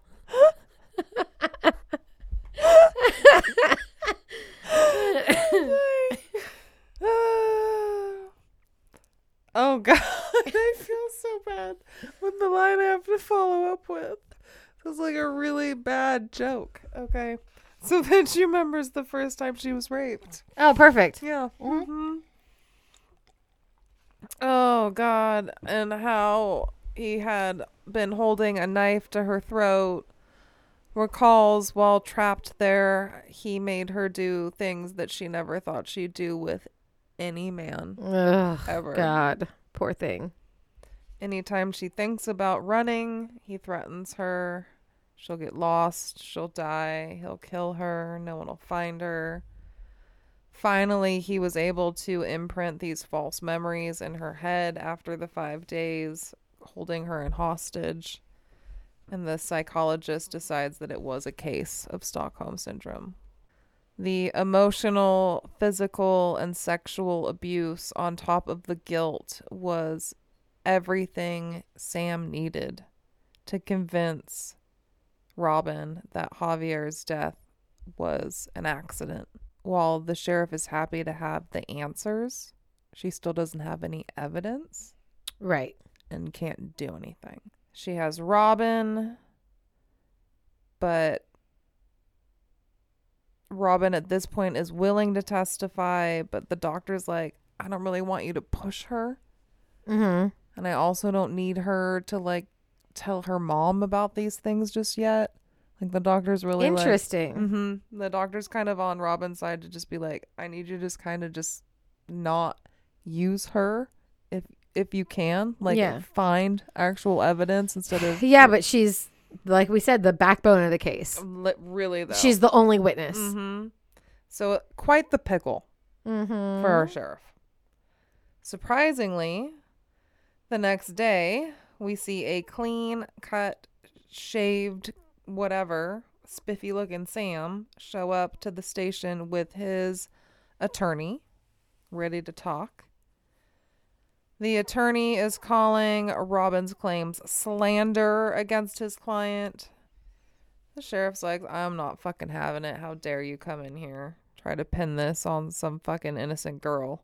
I love that the sheriff is so on her side. And it's a woman, right? Of course. Yeah. And she's like, after everything that happened to her, they throw the polygraph results in her face. Like, go ahead, believe the girl. But the poly didn't.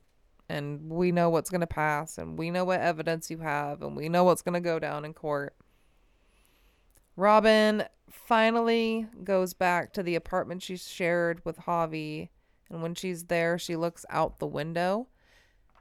And I hate to do this, but it's me. And I'm the worst. But it's so reminiscent of like Halloween.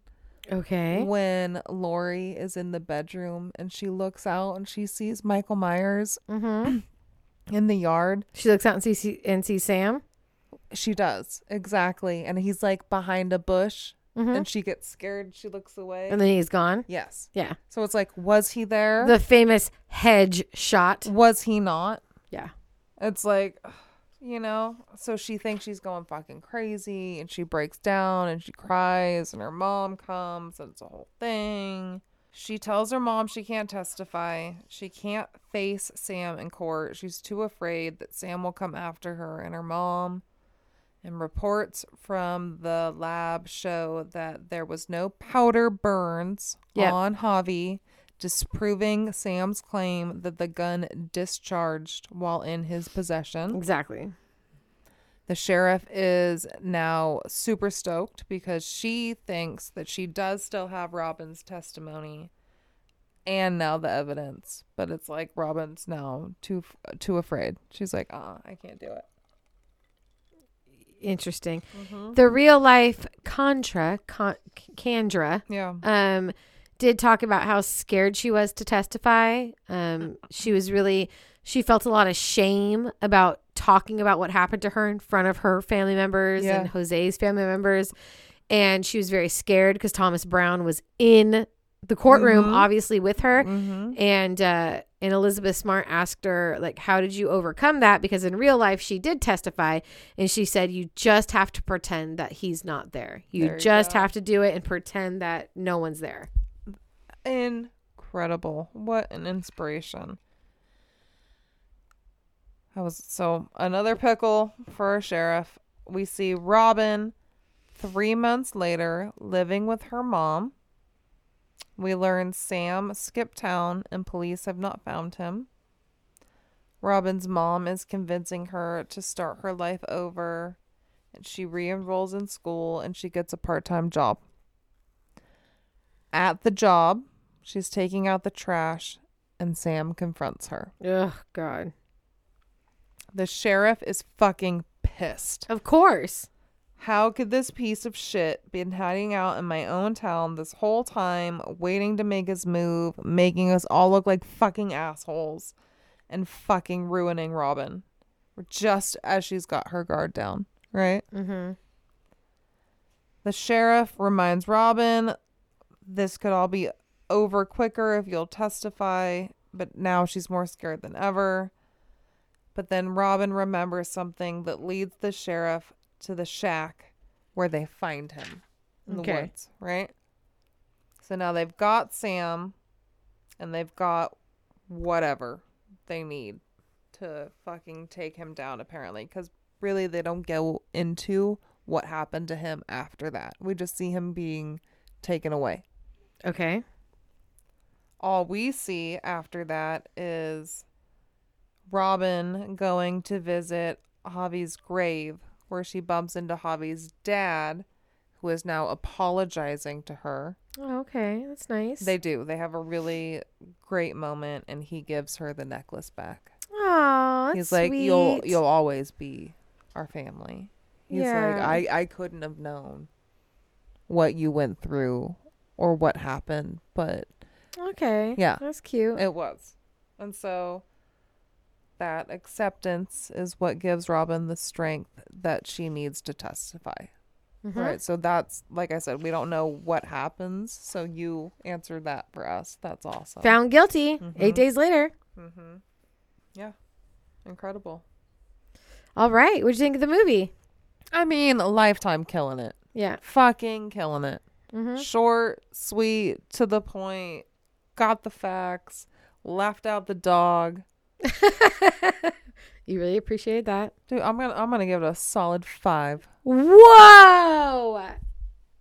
Wow. Yeah. I'm shocked. Yeah. It's been so long since we've had a The 5 night mom review.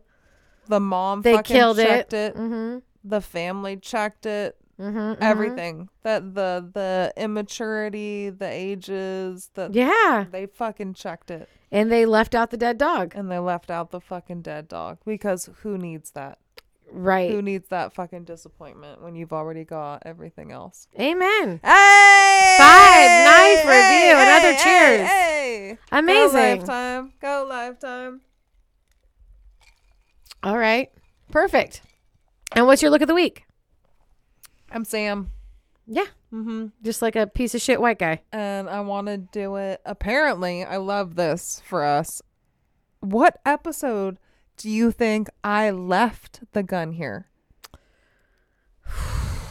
Apparently, tonight I was looking for my rifle-looking BB gun thing all night. And I come over here with my wooden one, and immediately Mariah's like, "Oh yeah, by the way, asshole, why don't you take your other gun?" What episode? I literally, because I can't remember even what. I like how long? barely remember our last episode. No, I know exactly. So I know it was how the long? Magdalene Laundries, and there was no gun involved there. I never even posted No, pictures. yeah. I will post a picture of your nun outfit. Please. Maybe before. Maybe You- I'll post it tomorrow before we post this one. You're supposed to use that as a teaser. Oh, the nun outfit. Mm-hmm. It's so funny though. So apparently, yeah, I left one of the guns here. So she's been hiding it in her closet. So now I've got 2 guns to choose Forever. from for this look of the week. But you like the one you brought. I do. I think it goes with this. Also, I want to go across the street and we're going to pose Oh, with... God damn it. Not this again. Yeah, we're going to pose with John's car. Not this, because it's the white pickup. The white pickup. You know it. You fucking know it. How do we not pose with the white pickup? Was it for episode 65? Definitely not Lee Harvey Oswald, where it was Henry Lee Lucas and Otis Toole. Look at my picture. I don't think so. No, because I was in the bathroom. Our Bloody Oh, that's right. Our Bloody Valentine. Nope. That was Sid Vicious. That was us on the couch. Getting paid and getting laid. The insurance scam. I don't even remember this one. What is this That's one? the Iceman. No? No, getting paid and getting laid. The wild insurance scam that is the life of Dr. Glennon Oh, Engelman the and the trail dentist. of bodies he left. The dentist. dentist. Nope. Nope. A smooth 8-point turn. Bee's birthday with Werner Niesek's Austrian crime spree that inspired the 1983 movie Angst. I know that was us all bloody and laying in a alley. No. Okay, The Iceman Cometh. That's about the Iceman. But the Iceman was your husband. I didn't dress up for that episode. You just got night stalked, Richard Ramirez. No. I know. Because Is you it? gave Oh, me I know Jerry what it is. curls. I got it all the way back. It's almost 10 episodes ago. No More Stolen Sisters. The missing and murdered Yes, Indigenous women. when and, I was Jeremy Renner. and you were Jeremy Renner. Jeremy Renner. What was the name of that movie? Hold on. In what is it? Wind River, right? Is that the name of the movie? There you go. It was almost 10 episodes again that gun has been sitting in my closet. I had no idea. Me neither, apparently. No idea. Oh fuck, that's hysterical. That was It's so long ago. That was the episode where I also looked like Jurassic Park. Which, speaking of, have you seen? It's coming soon. I can't. I saw the movie poster for it Oh, with look, I have chills. I have Dr. fucking Grant, chills. Laura Dern, and what's his face? What's his name? The best one. Come on. Jeff Goldblum. Yeah. Yeah.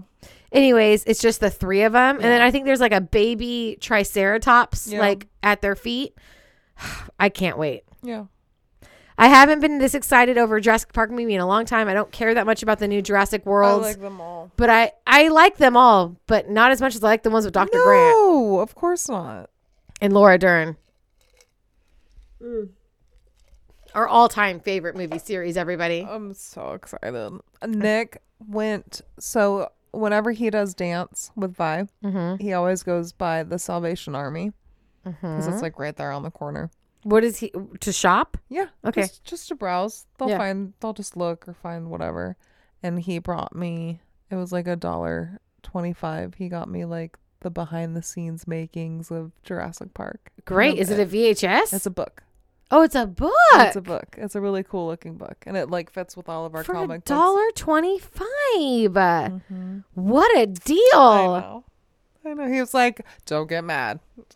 Why would he be mad? Why would you be mad? He knows how cheap I am. He's all, I spent $1. No, he knows how cheap I am. He's like, I just thought if anything. Yeah, but doesn't he know that you will spend infinite money on Jurassic Park? Literally all the money. Right. Our entire life savings on Jurassic Park merch. Having a dinosaur. Yeah. All right. Well, is there a true crime story about dinosaurs that we could figure out here? How excited would you be? Just like a true crime story with like paleontologists. So I did, surprisingly enough, I found a TikTok where there's a kid who's just as obsessed with the movies as we are. And he had the same question that I did. I'm like, what the fuck? So the scene where the T-Rex, they lift the goat, right? And then the T-Rex easily crosses over and gets the kids in the car and pushes the car over. Into a random ledge that didn't exist before. The random cliff. Correct. So what they explained is it's a slope. It's a hill. On the other side of the fence, yes, where the goat came up is high. But it's like that it's a downward slope from there. So where it got pushed over it's not like a huge fall. It looks pretty big when Dr. Grant is carabining across from it the cables. Yeah, legit. With a screaming girl on his back. back. Like, think about it. It's like the height of the tree. Okay, I guess. So because we're seeing it from the ground view, it feels more dramatic than what it apparently is. It's the height of... Because that's easier to explain than just they fucked up and had a continuity error. Right, figure it's the height of that tree and think about that tree's a big fucking tree. Well, and think about the height of the fucking T-Rex, right? Yeah, but T-Rexes weren't that bad. And they also had fucking feathers. So you want... Yeah. Somebody on TikTok was talking about like, would he rather take on this, that, or like velociraptors? And he's like, what are we talking about? Are we talking about the blah, blah, blah raptor? Are we talking about the velociraptors that they were supposed to have in Jurassic Park? And he showed what they look like. And they look like just medium-sized chickens. Like they're not that big. Yeah. They're not that scary. They're covered in feathers. He's like, those motherfuckers, I'll take those. I'll take them on. Yeah. Those velociraptors. Yeah, the shit in Jurassic Park. Listen, we'll get out of here in a minute, but I will say my biggest beef with the new Jurassic World movies is the fact that they treat those velociraptors like dogs. Yeah. And I don't fucking like it. Blue was all, oh, here, get your treat. Yeah. And like, these are fucking velociraptors, motherfucker. Absolutely. They will gut you with their claw. Hopefully they do. I would love to see it. I would love to see Chris Pratt get eaten by Blue. It would be the best ending possible. That would be everything. Anywho. Let us know what you guys think about Jurassic Park or any movie, really. I will be posting more often. I'm feeling better now. Yeah. Thank you very much for all that we're concerned. Obviously not B, but other people might be. I'm never concerned. To see, I swear to God, I swear, as Bluey would say, for real life. For real life. For real life. I will be posting pictures of this week's case and maybe pictures of last week's case. You never know. You never know what I'll post. It might get crazy on there. THC Podcast on Instagram. And if you could give us a like, subscribe, bell ringing, 5-star review, we would really appreciate it. You can ring my bell. Slide into my DMs, leave a comment. We would love it. Other than that, we will See you next time. Bye. Goodbye, bitches.